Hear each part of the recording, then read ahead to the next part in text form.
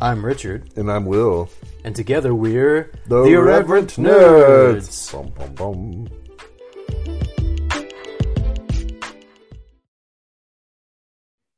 Greetings, Irreverent Nerds. How you doing? Greetings, Scrooge. I'm Scrooge. sorry, I'm doing a Beagle Boy. Oh, that was terrible. Yes, it was terrible. I think I'm trying to do Craig Ferguson a little more than Scrooge McDuck. You are right now. I'm sorry. Yeah. Your famous Irish Scottish character of mine. What is that? Scrooge? That we're off topic. We're completely off topic. Scrooge is from Scotland. Scotland? I'm pretty sure. Yeah. That's right. I thought so, but I was getting confused. For the longest time, I couldn't do a Scottish accent, but I've gotten better at it over the years. I tell you what helped. You just keep moving back and forth from the different Scottish dialects. What helped was At least watching. you can do it, though. Broadchurch. Have you ever seen Broadchurch? No, but it sounds familiar. Well, it's got the guy that was involved. Yes, there is a church involved, but not a lot. Okay. But no, the actor from there, he played Doctor Who before Adam Smith. What's his name? Oh, I recognize his name. he was also in Harry Potter. I can't think of his name. He's skinny as all get out. Ron? I don't know. No, not Ron. Darn it. I can't think of it. Anyway, yeah, if you watch anything with him in it and he's using his real accent, it's hard not to talk like him after you're done because it's really strong Scottish accent, you know. You know what Scottish person my wife loves? Gerard Butler? No, I forgot her name. Shoot, dang it, she's on WWE. WWE. Yeah, her favorite wrestler. Shoot, dang it, if I don't remember now, we just don't remember these Scottish names. Oh well. Yeah, and there's a couple of people like his accent's easier to do than say James McAvoy's or let's see who else. Ewan McGregor. You know, there's this, I don't know what it is. It's a little tougher to do theirs. It's not as strong, perhaps, or just I don't know what it is. But anyway. So that was random and unplanned. Well, that's the best part of our podcast, except when we don't have time for the actual content, which is sad. This is the content, Will. This is the content. You know. No, as I've said before, I'm from Scotland. Well, so to speak. I've got Scottish blood in me. 35% of me blood is from Scotland. Huh. I don't know if they say me blood there or not. Probably not, but my blood. Man, how do you say it? Irish, huh? I used to think Irish. I was. Then I took the genetic test and I found out I don't have a lot of Irish in me. Unfortunately. Well, supposedly. Anyway, I am 8%. I am 8% Norwegian, though. Norwegian. Yeah. Or like Nordic, I guess. Nordic. All the same general area, you know, Western European. No surprise there. You can bring back the Norse religion. I tell you, I don't know what it is about your lighting, Will, but your skin color is so much nicer than mine. Okay. Mine always comes off really pale. That's because I work out in the sun, bro. I'm a nerd, but I'm a nerd forced to work in the sun all day. That's true. You do work out in the sun somewhat, and I do work in farmer's tan. There you go. Yeah. Yeah. If I get a farmer's tan, it's mostly from driving. So. Well, I sit in my car most of the time, so drawing while I'm at work, so my right arm is more tan than my left. So yes. I know what you mean. You're getting me to do it. Yeah. No, well, hey, nerds. No. So nerds, we in contrast to the accent I started off the episode with, we are talking quite a few different things Japan today. So our main that would have made so much more sense if you start with some sort of Japanese accent that's Yep. not like completely and totally stereotypical. And I know. Yeah. See that I'm not as good at Japanese. I'm sorry. We're having a lot of storms and flash flood warnings over here. Yes. Yeah, it already passed through my area. It must be hitting the camel's anus over there. What have I started? I'll create the monster. A monster? Monster. Okay, yeah. I tell you, it has a really strong brogue in DuckTales. It's not as much Scrooge as Glomgold. I know, Glomgold. We're talking about the original. Scroogey. The original series or the new one? Actually, I guess they both do. There's just different. Okay. I really need to go get the comics by Karl Barks. I really do. I just and the other Scrooge McDuck Donald artists. Wait, Karl Barth did comics? This is new Barth. to me. Karl Barks? No, never mind. It was the comic that DuckTales is loosely based on. Sorry, that was a former theology nerd joke I threw in there. Okay. Karl Barth. Presbyterians will know who I'm talking about. I don't know. I know who Paul is. There you go. There's this 2,000-year gap of history that I haven't studied. By the way, we got off track again. I was trying to tell people what we're going to be talking about today. Yes, that's my fault though. I think we have fun with it. We are talking about anime. That's right, anime. So not to be confused with enema, which is how my art teacher in animation college pronounced it. This town needs an enema. No. Yep. And I couldn't figure out if she really thought it was pronounced enema or if she was actually trying to slander it. I'm not really sure. Didn't stop to ask. Something like that occasionally happens when I try to say anemone. See, I can't even say it now. Anemone. No. Anyway, so we are talking about the anime series currently playing on both Netflix and Hulu. I don't know what other streaming platforms it's on, but I watched it on Netflix. Will watched it on Hulu. We are talking about the first two episodes of the series Demon Slayer. That's right. I love a lot of anime, but this one's new to me. And to be more precise, let's see, because I don't know if there's other series. Demon Slayer, Kimetsu no Yaiba. I don't know. Yaiba. You would know better than I would how to. The original series, right? I don't know. It started in 2019, so I don't know how far back it goes. Well, from what I'm not reading, from the episodes I watched, it appears to be the original series. I meant to watch like a YouTube video or look up information about the different series. All I know is that Hulu has 3 different Demon Slayers on it. Okay. And I chose the one that looked like the original series. And so we probably watched the same thing. we did. Yeah, you showed me the screenshot. Yeah. We watched the first 2 episodes. And anyway, that's coming up later.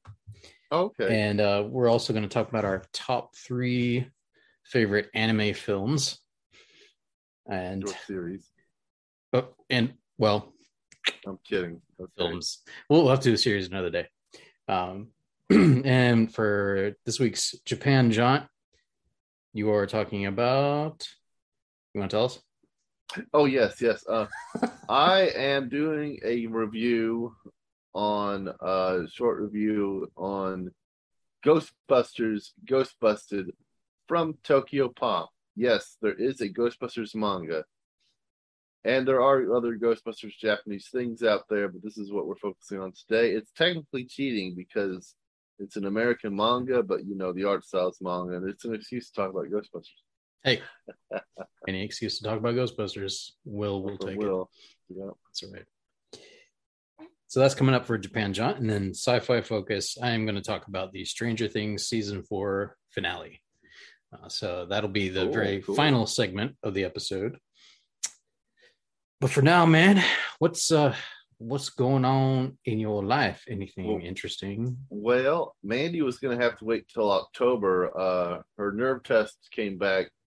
that there is no neurological source of her polyneuropathy. She was going to have to wait till October to see the rheumatoid rheumatologist. Rheumatoid arthritis is a type of autoimmune disorder that may be causing polyneuropathy. I don't know what that noise was. But after they looked at her symptoms, they said come immediately. So her appointment's tomorrow. So that's good and bad, but good. Yeah, that's a little scary when the doctors tell you like come tomorrow. Like, so hopefully that's not ominous, but it's good that they're getting her in right away. So that's great. They told her not to worry too much about it. Maybe they just happen to have an opening tomorrow. Well, they did say it was because the doctor saw her symptoms list, but yes, they said don't worry too much about it. But I'm glad that she'll be starting with that doctor tomorrow. Otherwise, I'm just I'm working on commissions, art commissions from Monet. I've been working on this real Ghostbusters fan art for somebody, but it's a big hush hush for the secret for the who he's going to give it to, and just in case they watch the podcast. But in general, life is good. Life is good. Just celebrated the 4th of July. Yeah. It's fireworks. See them every year. Yeah, we we didn't do a whole lot. I didn't feel a whole lot like celebrating this year, to be honest with you, but yeah, I think the most we did in terms of fireworks, like we were at the park that morning with family, and my brother-in-law brought a few tiny little, like, I don't know what you call those, like not sparklers, but you put them on the ground and it like fires off, sort of like a firework volcano. It's like, oh, okay. I can't think what they're called. I think some people call that dog poop or snake skin. He made it fun for the kids, though. The kids enjoyed it. I'm glad. And yeah, like aside from that, the closest that my wife and I got to fireworks, aside from hearing the ones outside all day, was watching the Stranger Things finale. So it's like we finished that series. That was how that's how we celebrated our Independence Day. So, well, that sounds pretty cool, actually. Yeah. So that I'm trying to think. I don't think anything else profound happened. Like I did have a few big changes coming down on some of my other content creation. That side of my content world. I'm going to a monthly release schedule for my YouTube channel, The Empathic Ecologist, and I officially launched my Patreon this past week. Cool. Which is that Patreon for the Empathic Ecologist? Right now, that's primarily what it's linked to, but it just has my name on it. So, like, if you search for Richard Best, like, you don't necessarily have to be a fan of The Empathic Ecologist. Anybody who wants to support me, I will gladly take your money. No, but at this point, the content on there is directly linked to the Empathic Ecologist YouTube channel. Like, I took a bunch of the archives from the channel and put the links on Patreon, so that, like, essentially, like, about 2/3 of my video library, which I had a lot of content up there, and not all of it was high quality. Some of it was just like I put my phone up in my car and talked about what I was thinking that morning, just basic vlog type stuff. But yeah, the majority of it is up there, and then everything from the Empathic Ecologist series is still on the channel, and I'm going to be focusing the channel more in that direction, more towards ecology, that kind of thing. So I'm a little nervous about how it's going to turn out, but excited at the same time. Well, don't get too discouraged. I've got like 3 patrons on my Patreon. Hey, that's more than I have. Yep. Just take everything as a win.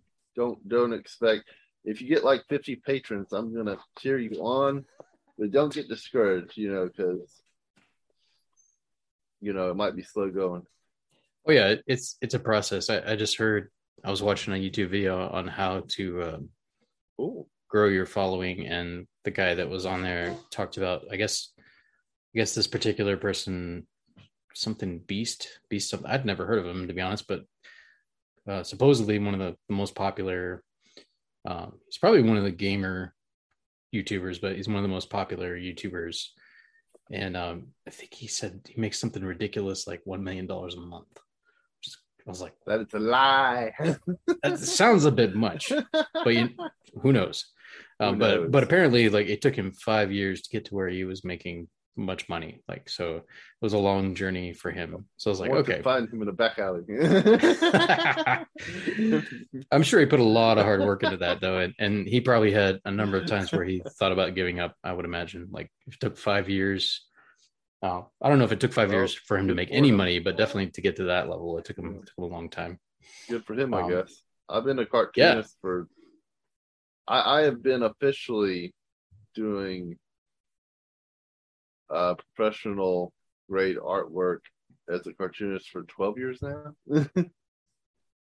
I make $7 some a month on my Patreon. So my apologies. There's a little bit of jealousy there. No, I hear you. But we're not here to talk about money. Yeah, I'm just joking with you. I'm not really. The artwork. I mean, I don't know what this other guy does who you're talking about, Mr. Beast, but Mr. Beast. But for me, the artwork. Oh, really? Is there actually Mr. Well, not his like actual name, but like on YouTube, I think. I'm not concerned about the money. Like I love the art. I love what I do. But the money just helps. That's all. Oh, absolutely. Like, yeah. Like the YouTube channel that I have, like, I mean, at some point my life may get like way too hectic and I may have to give it up, but I'm already studying nerdy stuff anyway. I'm already studying science. I love science and I love talking about science. So like that, and if I can make money doing that, that'd be awesome. But I would do it for free too, because I love that kind of stuff. Like I like talking about it. I like learning about it. So it's like, if you can merge those things, that's like the ideal. Yeah. You know what I mean? But I wonder if I could get a government grant for parapsychology studies. It all goes to the Ghostbuster group. You never know, man. Like you never know. They throw money at a lot of stuff. So you never know. What are you spending your money on? Portable cyclotron on the back. Ghost detector. Ghost trap. Detector. You just gotta call it something different, like electromagnetic field detector or something, like the EMF detector, I think. Yeah. I don't know. Electromagnetic field pulse detector. I don't know. Something like that. So let's see. What have we been reading and watching?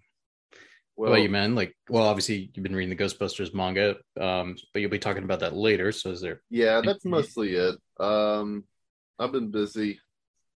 The Ghostbuster manga. That's mostly what I've been reading lately. Been reading anything else? Nah, I guess not. How about playing or watching? Oh yeah, well I'm still catching episodes of Dragon Ball Super every now and then. I obviously watched Demon Slayer, the first 2 episodes today. Mm-hmm. So yeah, I mean, I'm definitely enjoying Dragon Ball Super. Mandy and I we hadn't seen a new episode in a few weeks, but another episode. But we've been just like you and Laura, we've been watching X-Files. Ah, nice. And I'm not sure when you guys are going to talk about that or if you have yet, but yeah, we've been watching X-Files. Nowhere near as far along as you guys are. We're in season 2 right now, about the middle. Yeah. Scully just got abducted on last episode. Yeah. Anyway, Mandy's been making me watch Little House on the Prairie and Dr. Quinn Medicine Woman. I watched. They're not bad. I have a new appreciation. My mom loved both of those when I was growing up, so I've seen my share of. Well, I shouldn't say she loved Dr. Quinn, but she definitely loved Little House on the Prairie, so I've seen my share of that show. True. But I've been mostly busy. I played a little bit of Pokemon Sword the other day because I didn't feel like doing artwork. But otherwise, I mean, Pokemon Go. I'm always playing Pokemon Go. But otherwise, there's not much of it going on with me. I've been mostly just doing artwork, to be honest. The answer presents are making me fidgety, and I can't sit still. Gotta keep doing artwork. Well, it's good. It makes you more productive, I guess. Yeah, it has been. Let's see. Well, so I talked about this some on last week's episode, which apologies to our listeners, by the way. I never did get up the Japan Jaunt and Sci-Fi Focus posted. But we will. Oh, okay. We will get that up this week for sure. Yeah, that can we can save that for. Are we going to do a double one today, or are we going to save that? No, I guess we'll save those for another time. Okay. So we already announced what we were sharing today. Yeah. But I did talk some last week about this book, Axiom's End. It's a science fiction novel. Highly recommend it. I just finished it yesterday. Read quite a bit over the long weekend, the holiday weekend. And it's just, oh man. So it's one of the most interesting first contact stories. And it takes a different angle. And it explores how difficult the cultural and linguistic exchanges would be with another species, like how to understand, and develop empathy, like between species. And the two main characters, obviously the main alien and then the main human character, develop a bond over the course of the novel. And so that's like the center point, I guess, or the heart of the story is that relationship. But around it, like you have, how does the government deal with this? And yeah, it's interesting. Like it's the nature of the alien and like how the first contact situations are handled is unique. Like it has unique elements that I'd never heard in a sci-fi story before. So I believe it was Lindsay Ellis's debut novel, and I don't know. I don't think it won the Hugo Award, but I believe she may have gotten nominated for it. So highly recommend it. So I just finished that yesterday, as I said. So. Now I sent you a photo of a comic book called Axiom. It had like some outer space planet with a superhero or something on the front. Does that have anything to do with the book? No. I don't think so. I think just checking. Just the word, like which I was trying to figure out what the meaning of the title was. Like I know what an axiom is. I don't know. But I'm not exactly sure what she means by the title. So I was trying to figure that out. I was like, it was probably a superhero named Axiom is what I sent you. I just saw it on a bookshelf. Yeah, no, I'm pretty sure that had nothing to do with the novel, like as far as I know. But yeah, so that's and then watching obviously, Stranger Things season 4, which I'll be talking about later. And let's see, anything else of interest? Not a whole lot else this past week. Like we finished the final 2 episodes of that. And yeah, I can't think of much else. So, well, I guess we'll get into our primary topic for the day. So let's see. Demon Slayer. All right, I am going to share screen. Uh-oh. He shared a screen. Shared a screen. That's actually a good pausing point. So we'll, after we come back, we'll talk about Demon Slayer. So. Worst opening ever. These irreverent nerds wouldn't know anime if it hit them in the face. I am right now, as we speak, writing an angry email to them. I might even leave a voice message. Dear nerds, you suck.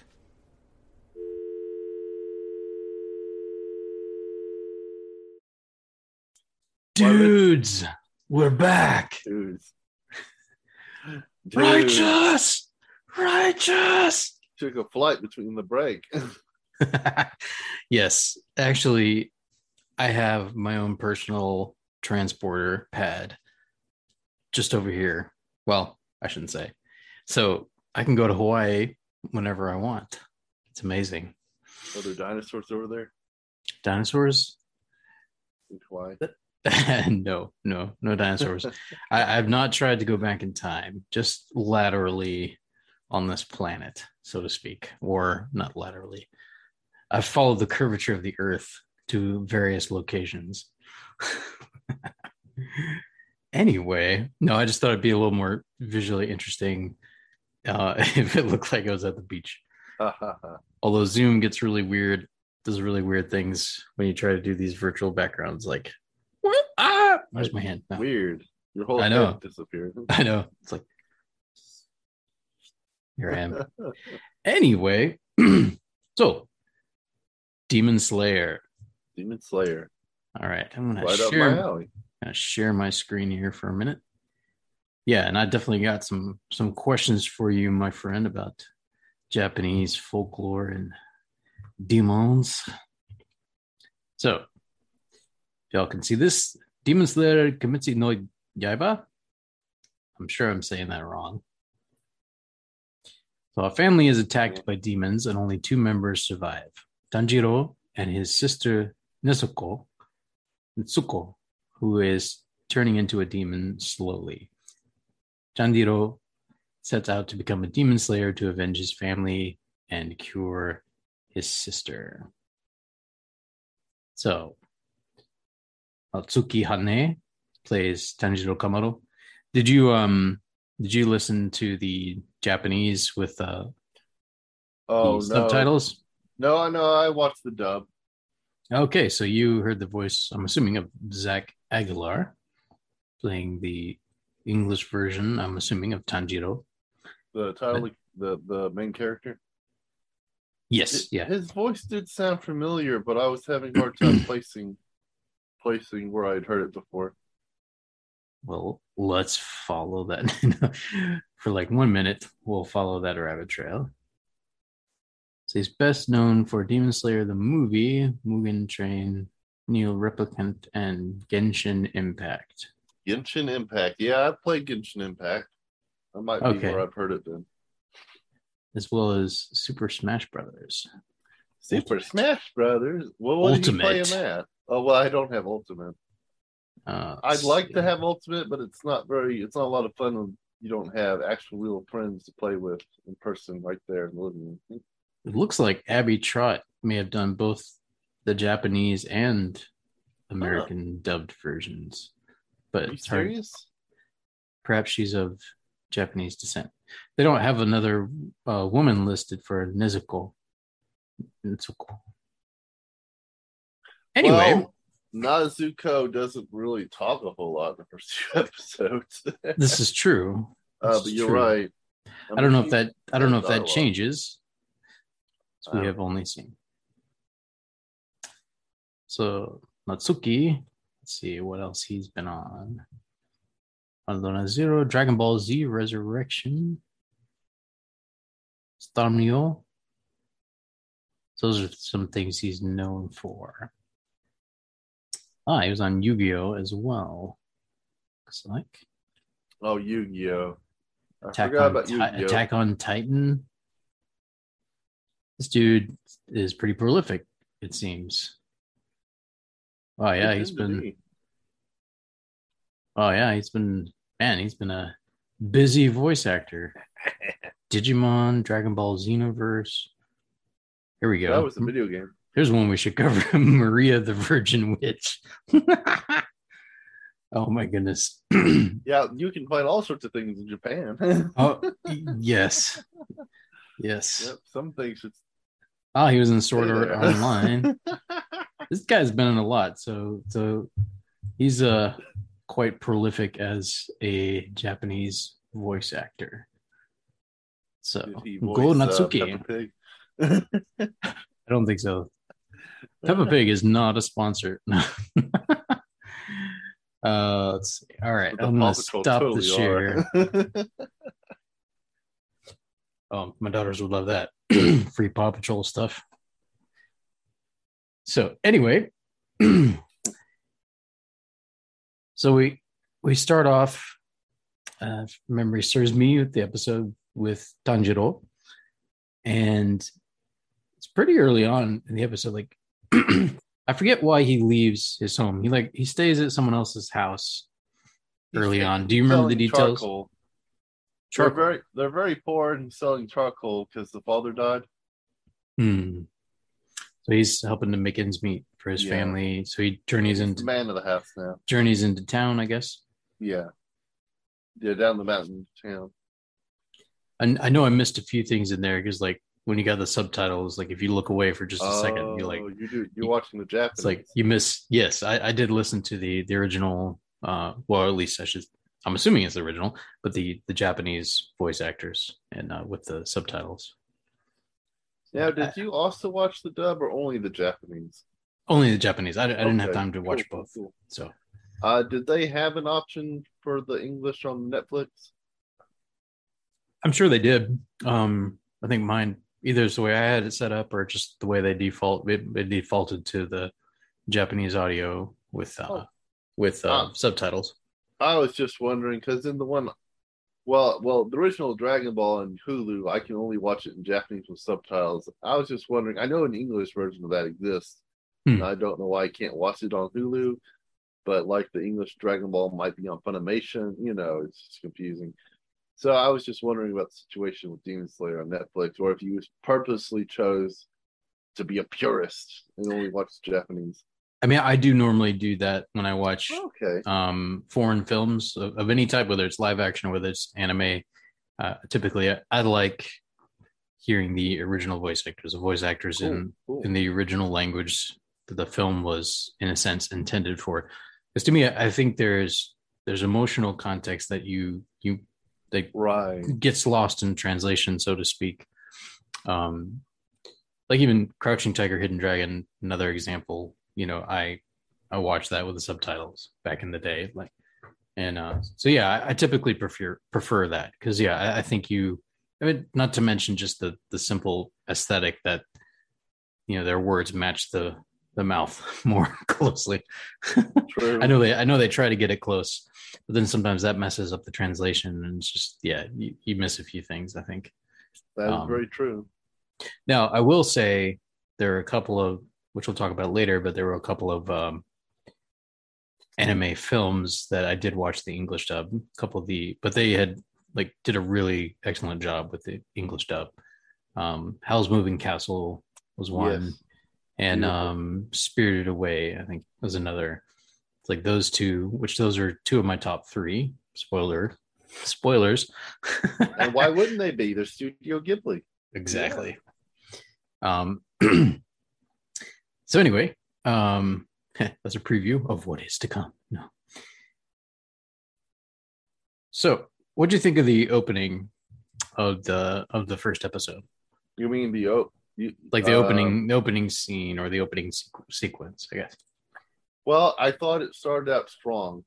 I think that the series in the first episode starts out strong. I didn't know a lot about Demon Slayer before watching it. So I really love the fact that it takes place in feudal Japan. I didn't look it up, but I'm wondering what century of feudal Japan takes place in, although I would assume the 15 or 1600s. Anyway, I liked it. I liked the opening. I was, counting all of his siblings. What'd you think of the music? The music was pretty. It was a big presence there. I feel like, especially in the first maybe 5 minutes or so of the episode. It was great. I tried listening to the theme song for the next episode as well as the ending songs, but I thought they were great. The music in general. I was listening to the dub. I'm actually wondering how the dub and sub might differ. I think that today a lot of translated anime the translation teams try to stick to all the original music. uh, instead of dumbing it down for children. I think that it, it's probably going to be the same, but I'm actually wondering about that. I did forget that the episode opens up with him carrying his sister like that. So yeah, that was it did start strong. Yeah, like it, in a sense, it starts with a very dramatic point and then kind of rewinds a bit and shows you what led up to that. Um, I think it's typical for anime, but it's a strong point that it makes. yeah, so like, so let's see here. So I have a question down here. Yes. What what do you know about the Japanese view of demons? Like, because I don't know how typical the presentation of the demons was compared to like Japanese folklore and things like that, or if they took liberties. Obviously, it's different than the idea of kind of the Western Christian concept of demons. Like, Absolutely. Well, my understanding, I mean, I'm not a specialist or anything, but what I know about yokai abakemono is that a great deal of Japanese evil spirits, I mean, obviously, like what you said, first of all, they're not like Western demons, but I think that they're more flesh and blood creatures. They're supernatural, but they're mortal in that they can be killed. it's probably another storm warning. Yeah, it's just another flash flood warning. Um, so yeah, so basically in the West here, we would just call them monsters, you know. And while I was watching this, I was thinking, what kind of yokai or bakemono is this, you know? And my basic thought was, I couldn't place it. You know, they seem more like vampires, like Western Yeah, vampires. But when our main protagonist, when he comes home to find his dead family, they say, well, that the demons are going to eat them up, but his family's bodies are still there.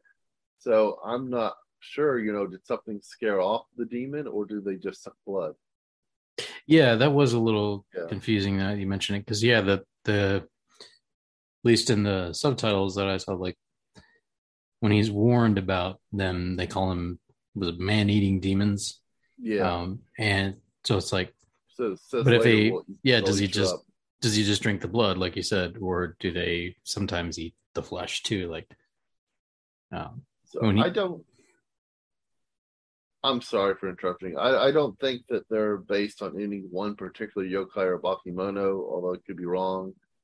Um, although I will say that in Japanese folklore and stories about the yokai, that animals such as the shape-shifting cat or the shape-shifting fox, aka kitsune, will often take the form of a human or something in order to deceive their prey, and they will eat them.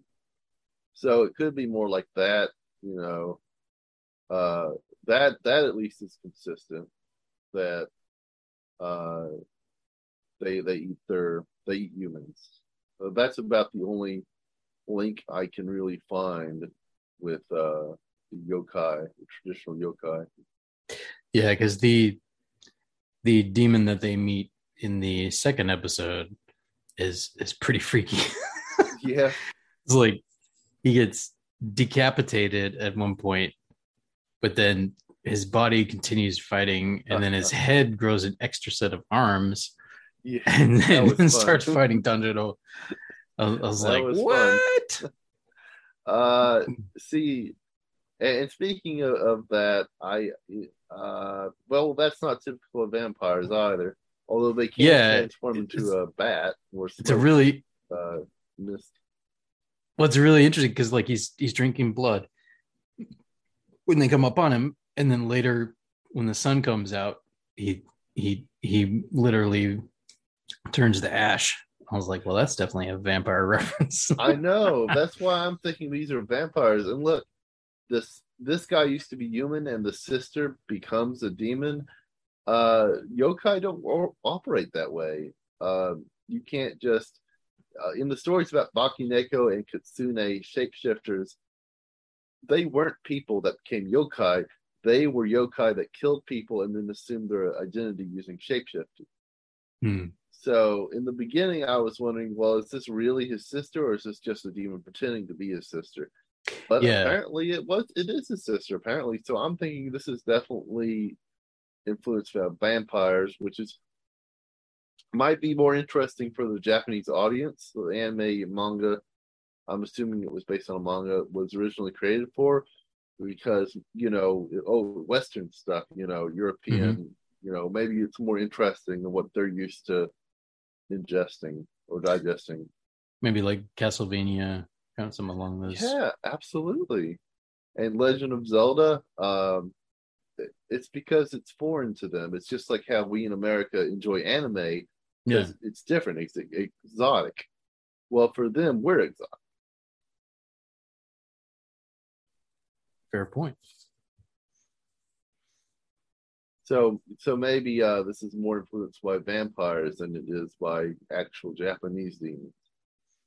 And here it's interesting. So I wonder if this had something to do with how she was able to resist some of the urges, but Netsuko became a demon, like she got exposed because somehow the demon's blood or saliva or something got into her wounds, but she was not bit, it seemed. I didn't quite catch that. Something about there was like cross-pollination of blood, but it's not a bite in the traditional sense of like a vampire where like you get bit and then you get turned into a, but it was similar to that. Right. It seems like. Well, the question is, how does a vampire bite turn someone into a vampire? I would go to within horror science fiction. There's been a lot more said about zombies. It's like a virus, like HIV or something that you can get it through blood. But anyway, werewolves, zombies, vampires, they all create more after their own kind through biting.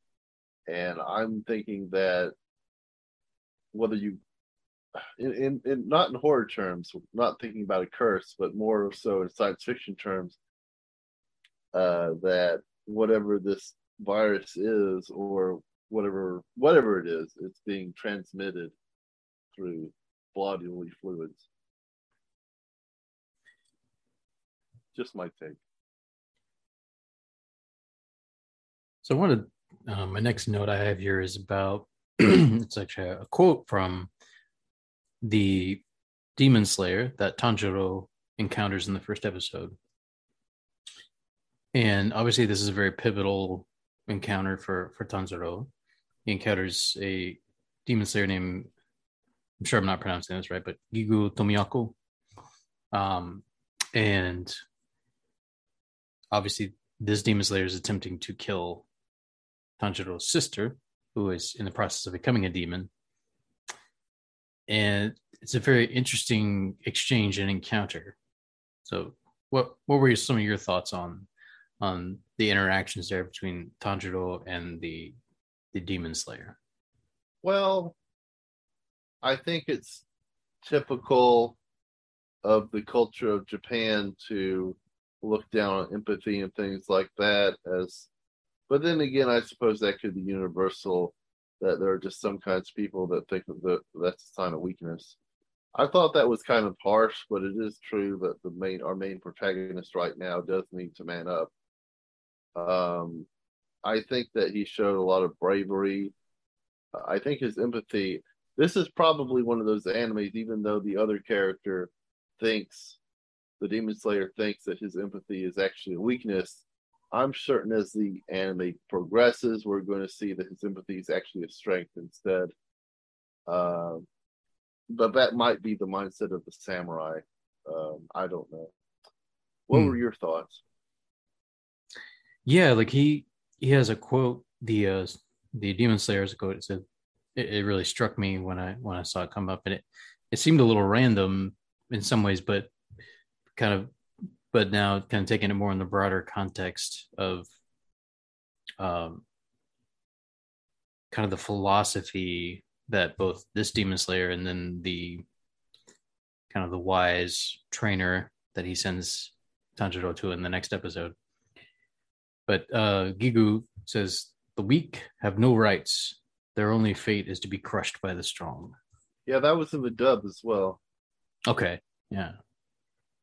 Yeah, I thought that was harsh. I was actually wondering if he was actually just testing our protagonist. I've been calling him protagonist because I haven't memorized the names yet. Sorry. But well, I have them written down, so I'm cheating. Yeah. Not quite as simple as Goku. Yeah. Ooh. Well, yeah, that whole exchange is interesting because they have. See, he comes in really fast, and then Tanjiro initially is able to avoid. He's able to protect his sister from getting killed right away. Like he rolls off to the side, and like I think basically like his hair gets like sliced. Like the guy's sword just barely misses Tanjiro's head. And yeah, and then all over right there. Yeah, and then they get into this back and very intense back and forth, about the fate of his sister. And there's a little hint, and I don't know if we'll end up watching more of the series or not, but there's a little hint towards the end, like after Tanjiro has proven himself, he comes towards him, and this is where it's obvious he was testing because he pretended to stab the sister, but didn't actually stab her. Oh, because he wanted to see what Tanjiro would do. I missed that actually. Yeah, I did. It looked like he legit stabbed her at first, but then when you see later, like there's no wound, like so he pretended to. At least it seemed that way. In the second episode, the demon they fight heals almost instantly, though. That's true. So maybe I misread that, but it did seem like he was maybe testing him a bit because he didn't chop off her head. So. It's like because initially he was going to just chop her head off, but he didn't do that there. So I wondered if that was deliberate. So he comes, what appears to be a very like an emotion-filled attack, but then Ego realizes after the fact that it was actually very calculated. It's like Tanjiro realized that he did not have the strength or the skill to defeat him one-on-one. So like he did a misdirection, like where he's like running up, and as he's running past a tree, he like threw a rock to distract Gigu. And as he threw the rock, he also with his other hand threw his hatchet, but then ran straight towards Gigu, pretending to still have the hatchet. And Gigu just knocks him down. Yeah. And then realizes like the hatchet is coming, and then like almost it lands the tree like right here next to his head. And he's like, oh, and then of course he narrates what just happened. That reminds me, I've seen Speed Racer too. I'm going through this list of all the animes I've watched. Anyway, yeah. I'm sorry. Well, this is something because I know you've seen more anime series than I have, so this is something I wanted to ask you about. Like, oh yeah, sure. How often do they just like pull back and have a character kind of narrate with their thoughts? Like, does that happen a lot? A lot.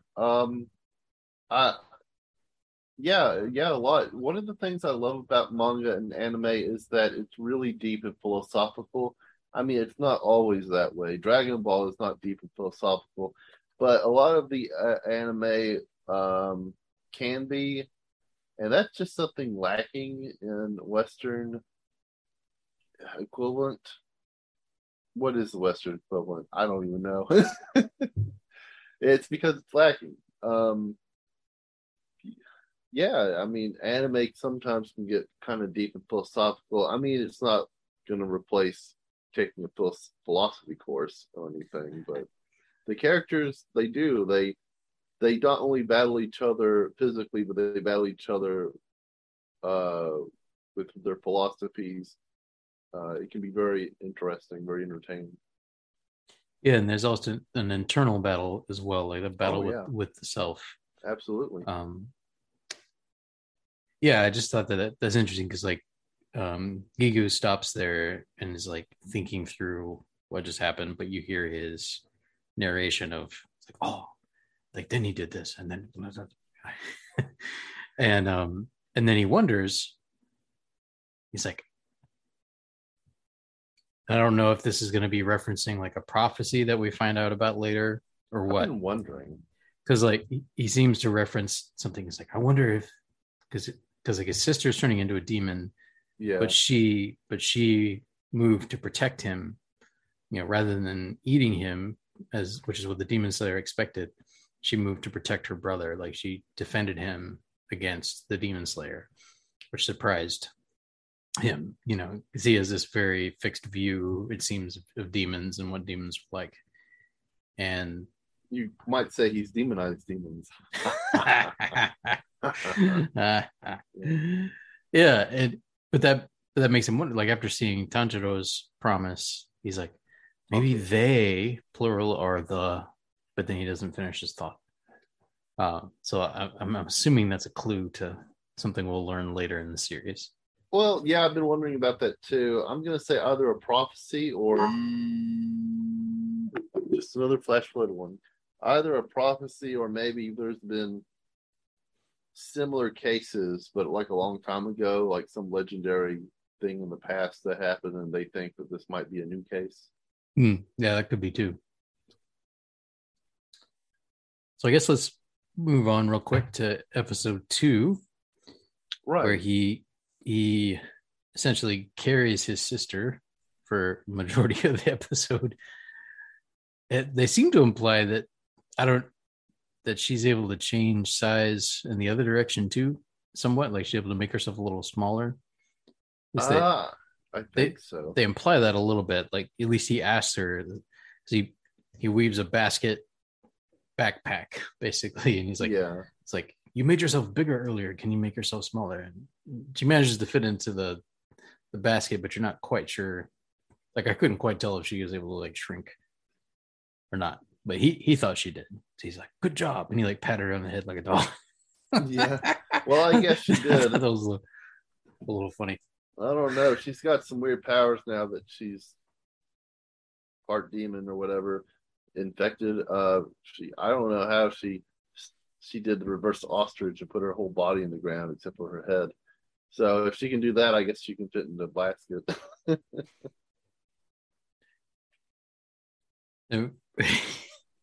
So I do have one question here. This is more broadly. Why do anime characters so often get randomly angry? Maybe it's just a cultural something I'm missing culturally that would upset a Japanese person, but doesn't typically upset an American, or I don't know what it is, but just random outbursts of anger, like, oh, well, I need to actually go to Japan and meet the people or talk to some Japanese people who are familiar with their own national culture, but also speak English. But from what I can tell anyway from anime is that the Japanese people are very emotional people, at least when it comes to their fictional entertainment, the characters on screen. Unlike Western entertainment, Japanese entertainment, the characters, they rely on emotion. They're emotionally driven. I think it has something to do with the culture, like you said. It's different. Maybe less emphasis on reason and logic, more on perhaps. I think it's a little bit of both, actually. I think which, I mean, the Japanese are obviously very good at reason and logic. I mean, just look at the advances in technology that they have contributed to over the last 50 years in particular. I mean, robotics. I mean, they're making pretty amazing strides in robotics. True. A little creepy, actually. So it's like, It's not quite uncanny. Stay away from those robotics. It's not quite uncanny yet. Or like the facial movements are still, very stiff, but some of the other like I watched this video. I'm not entirely sure if this was a Japanese company, but I know that they are definitely working with advanced robotics. But they showed development over the course of like 10 years from like a robot, a bipedal robot struggling just to walk to like him actually doing parkour. Whoa, really? I haven't seen that. I was like, dang, this is crazy. That is anyway. Crazy. I think they used one of those robots. I don't know if it was Japanese made, but they used one of those on the Spider-Man movie. One of the Spider-Man movies, maybe the second one. I don't know. First or second one. No, I remember now. They made one for Walt Disney, either Land or World, for live performances, so they didn't have to use a real stunt person. Cool. But sorry, just a random thought there. Yeah, robots are crazy, man. Robots who talk to you and look pretty real, except when they move their mouths and it looks fake. So we're sorry to cut you off. We're coming up on the 7-minute mark for this segment, so I thought we should probably transition real quick into the secondary topic, which is our top 3 anime films. So we don't necessarily have to name them in sequential order, but like what are the 3 that you value the most? And we can both share lists, and then we can talk a little bit about them before our time. Do you want to go first? Sure. I can go first. Let's see. Well, I named 2 of them already. Spirited Away being one, Studio Ghibli film, and Howl's Moving Castle. And my number 3, honestly, it's a tough one. It's kind of a tie. I almost have to put it at a tie between Ghost in the Shell and the Dark. I believe it's called The Dark Knight, or no, Gotham Knight. Oh, cool. Which it's not technically a single film. It's more of it's an anthology. It has 5 or 6 vignettes, each of them produced by a different anime director, from Japan. So each one has a little bit different animation style. I believe the same voice actors continue through. So it is a film, and yet it's not quite in the same category. So I guess I'd have to go with Ghost in the Shell. Okay, cool. That would kind of round up probably my top 3 at this point. How about you? Well, I will not lie. I don't want this to take up two different slots when in my mind it should take up just one slot, but I love me some Mewtwo, okay? Hey. We got Pokemon the first movie and then Mewtwo Returns.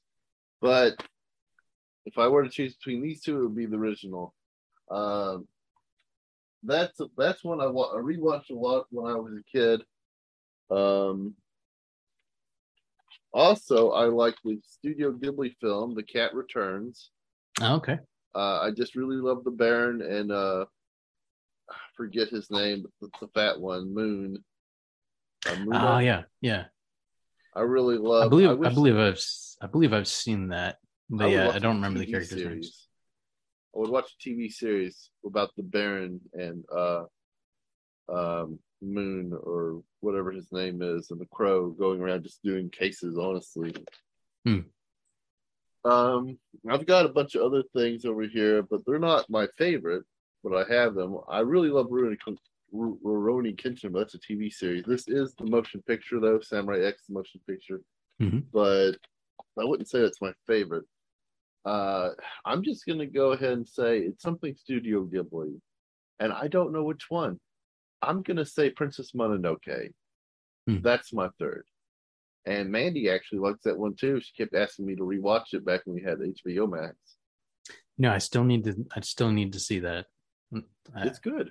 Yeah, it's really good. I've heard that it's really good. Like that's one that I need to catch up on. It's just Mononoke. Yeah, I'd love to eventually. Yeah, I think I've seen at least 3 or 4 of the Ghibli films, but I'd love to eventually work my way all the way through the canon, as they say. Well, I highly recommend anything Studio Ghibli for the most part. I believe I saw it was about planes. Like it was like World War II, took place in World War II. It was the Studio Ghibli, but I believe it. Rosso? No, not Porco Rosso. I Well, can't remember the name of it, but it was done. It was after the original founder died. I think he passed away, right? Or either that or he left. Oh, was that the CGI one? Yeah, it had CGI in it. Yeah, I haven't seen the CGI one. Makes me Like, sad. I can't think Was of it the good? I think it was. I believe I remember it being pretty good. I mean, the animation was the animation good? I think so. It's. I've only seen it once. It's been a long time ago. But yeah, there was. Now this is one. It's not one of my favorites just because it's so darn depressing, but it's beautifully done. Grave of the Fireflies, but so sad. Such a sad film. I don't think I've seen that, but the name is very familiar. It's basically about. It takes place in the area that is still recovering from the Hiroshima. I don't know if it's in Hiroshima, but it's nearby in Nagasaki.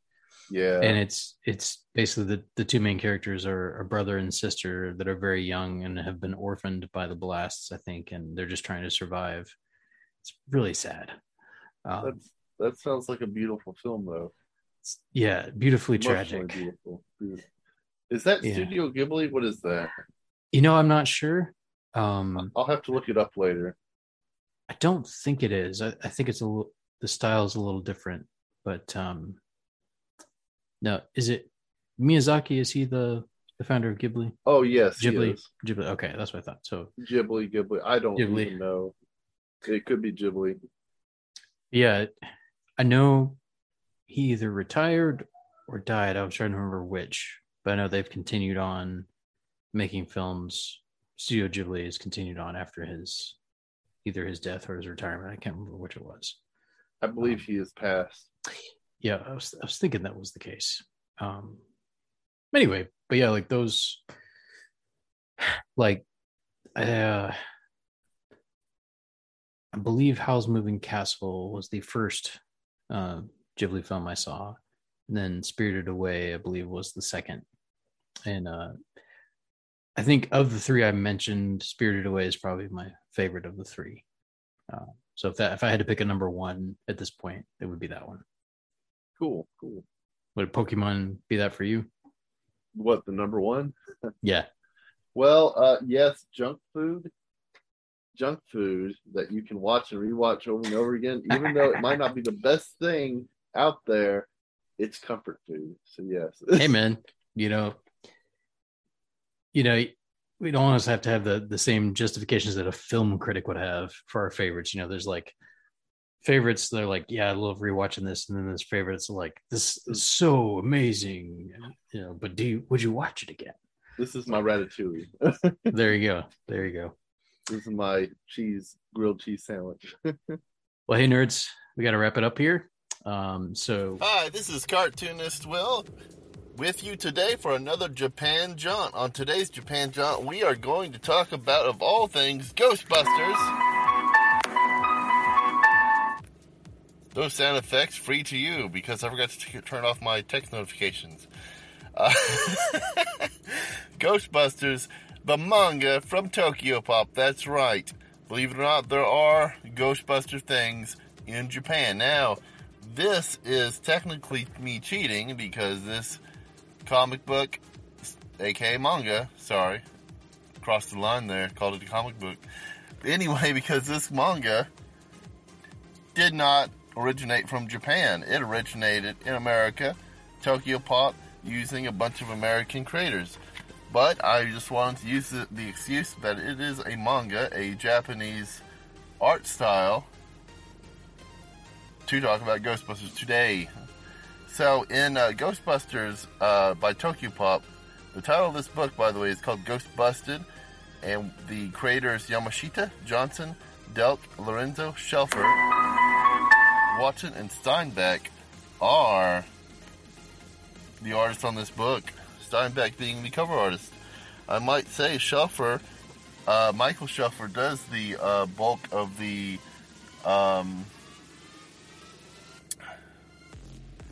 main plot of this book. But yes, so it's not the same art style all the way through, but it's very nice. The book starts out with a unrelated story in which the Ghostbusters have to help a stage play continue to its finale in order to make money for their client who has called them to get rid of the ghost or to otherwise protect his investment in the play. It is hilarious and involves the Ghostbusters actually siding with and working with the ghost instead, in order to come about with a unexpected happy ending for everyone. Now, in the main plot of this book, guess who's back? Back again. That's right. No, I'm sure you didn't guess it. From Ghostbusters 2, it is Lenny. Isn't it Lenny? No, that's the mayor. I'm sorry. I'm channeling Ghostbusters 84. It is, well, that's okay, because the Ghostbusters don't remember who this guy is anyway. On a certain page, Egon Spangler says, "Who are you?" And he says, "Don't tell me you don't even recognize me. Darn. You ruined my life, and you don't even have the decency to..." And he says, "Wait, Jack Hardemeyer?" See, I don't even know or remember Jack Hardemeyer's name. He was the guy from Ghostbusters 2, remember in the beginning? Peter Venkman, a.k.a. Bill Murray, is like, "Aren't you a politician? Aren't you supposed to kiss my butt?" That guy. Yeah, Jack Hardemeyer. By the way, a little freebie for you. In one of the deleted scenes of Ghostbusters 2, right around the time that the ooze, the pink ooze covers the art museum, one of the deleted scenes is Jack Hardemeyer tries to prove that this is nothing but a light show, so he touches the ooze and it kills him, sucks him in, eats him. Well, at least I assume it kills him. It leaves his smoldering shoes behind. But that's not canon because that scene got deleted. Anyway, so Jack Hardemeyer is back. No longer serving Lenny, the mayor. So my apologies for getting names confused. Anyway, so he's back and with a vengeance. I have no idea where he got these blueprints for ghost busting gear, but he has somehow gotten a version 3 proton pack and ghost trap equipment. He sided with some ghosts at an old Shandor building. I don't know what the backstory is there, but there are tons of ghosts living in it. And they build these equipment with the help of a ghost scientist, Egon Spangler's mentor, from like MIT or something. And they use these to trap the Ghostbusters. Yes, they suck their souls right out of them. And they trap the Ghostbusters and then hook up their comatose bodies on life support. Sounds a little Return of the Ghostbusters to you? Well, that's okay because... Well, that came out in 07. When did this come out? Anyway, Return of the Ghostbusters was a really good fan film. Now, you got me wondering which one of these books came out first.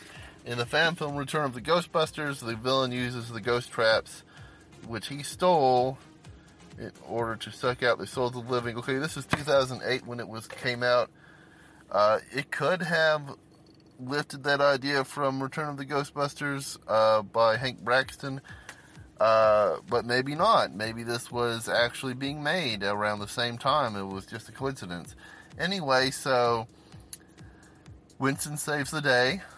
Spoiler alert. And Egon Spangler has to make the hard decision on what to do about his mentor. Jack Hardemeyer, they have to deal with him. What happens to him, wait and find out. Anyway, so just as the opening of this book began it. Is that a thing? Is that a thing? Okay, well, this story, likewise, this manga, likewise, a book ends it with another standalone story. Maybe my favorite in this book. Both the beginning story and end story are a lot of fun, and I think very much worth it, and very much in service of the major plot, because the major plot is serious, and these two are just some fun stories, and I think I love them more than the main plot, although Michael Schuffer's working here, especially on Janine and Egon, are perfect renditions of the character. I mean, Egon's a little young looking, but I just kind of love the way he draws him. Anyway, so it bookends with a little story where the Ghostbusters have to take on Gozer's trans brother, I think. Well, technically, Gozer was a he anyway, and played by a woman, so anyway.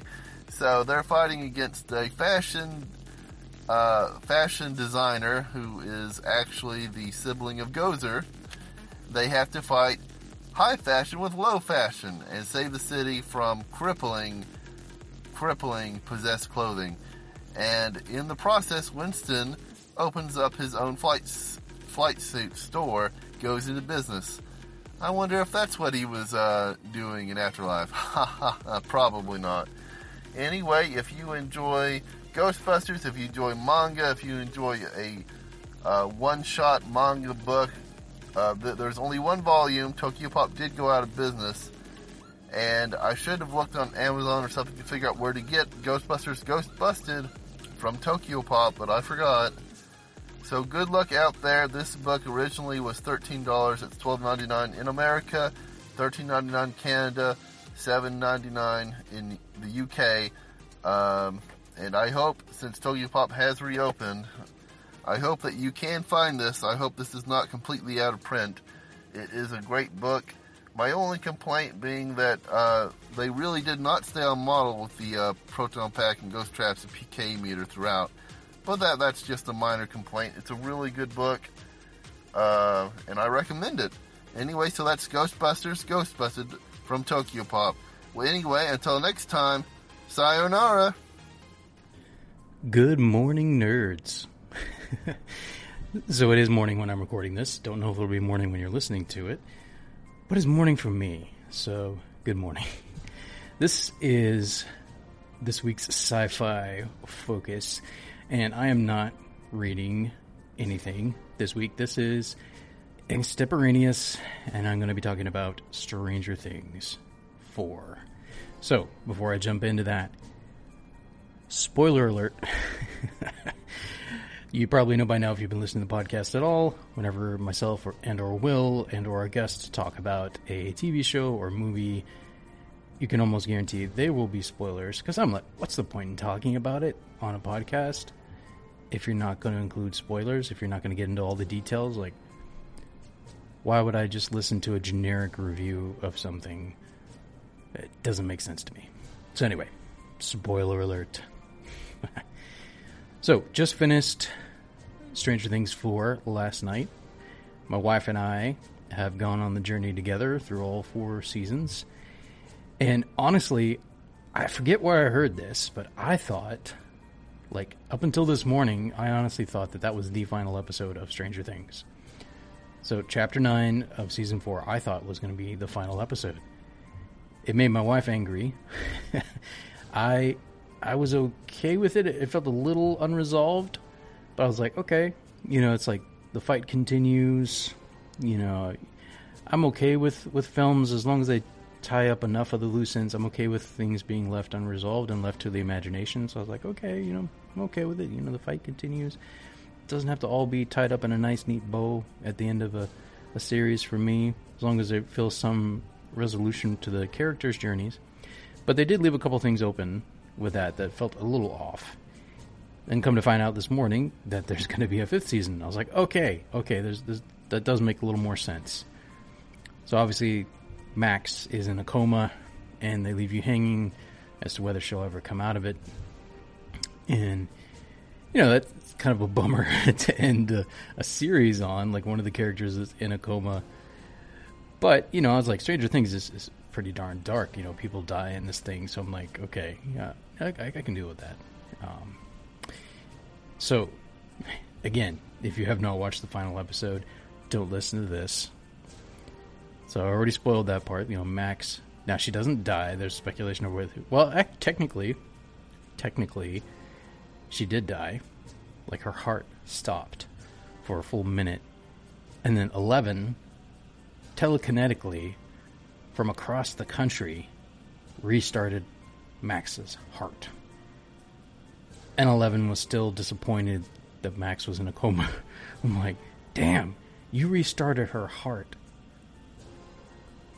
Psychokinetically, telekinetically, however you want to put that. From the other side of the country. You should be ecstatic that she's still alive. And yet I get it too. That's her friend. So to see her in a coma, that's rough. But yeah, the final episode of season 4 was epic, as you would hope, and I come to expect from Stranger Things. Now, the one death that didn't necessarily see coming, but didn't surprise me, Eddie dies. Like I said, spoiler alert. So, but he goes out in epic fashion. Like, he is fighting off at least 100 of those, I don't know what you call them, vampire bat stingrays in the Upside Down. He's fighting off like 100 of those. They're like swirling around him, like dive bombing him, and he's got his garbage can lid with nails driven through it, killing some of them, spearing some, he's just like, it's epic. So he's a hero, and he dies a hero.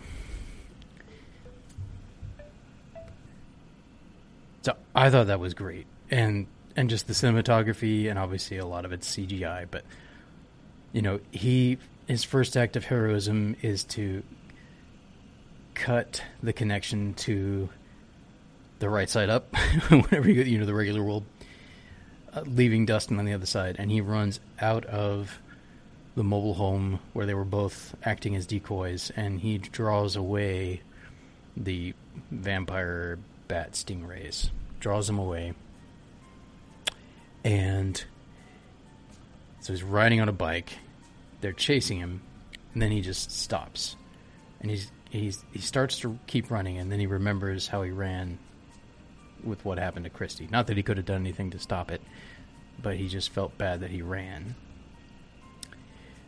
So he turns around, and he decides to fight. And he's mortally wounded, and ultimately dies from his wounds. Not before Dustin is able to come and be there with him in his final moments. But yeah, it's sad, because you've come to love Eddie throughout the course of season 4. Just his quirkiness, and at the end of the day, his courage. He decides, like, all these epic fights in D&D that he's been imagining over the years, now he has a chance to fight in real life, and he steps up to the plate. So I love that ending for him. And, like,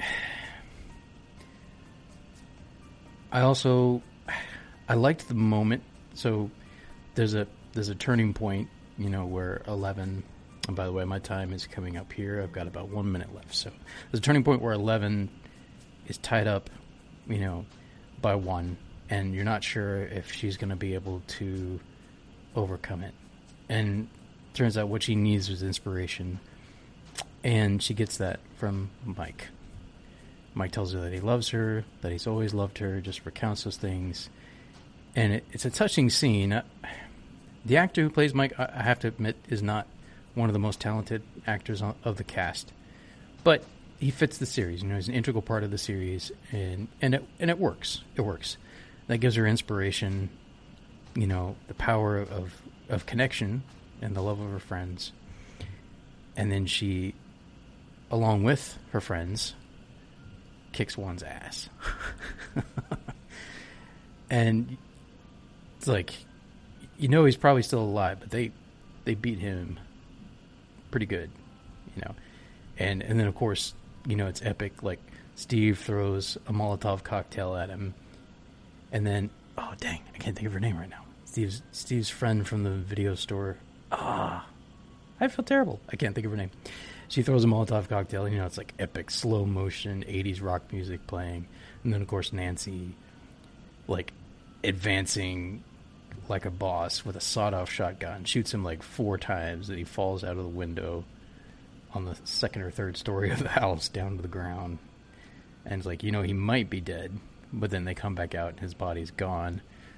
So you're like, he's probably not dead. And then of course they confirm that at the end, and then you see him coming out into the real world. So my time is up. I'm just this epic.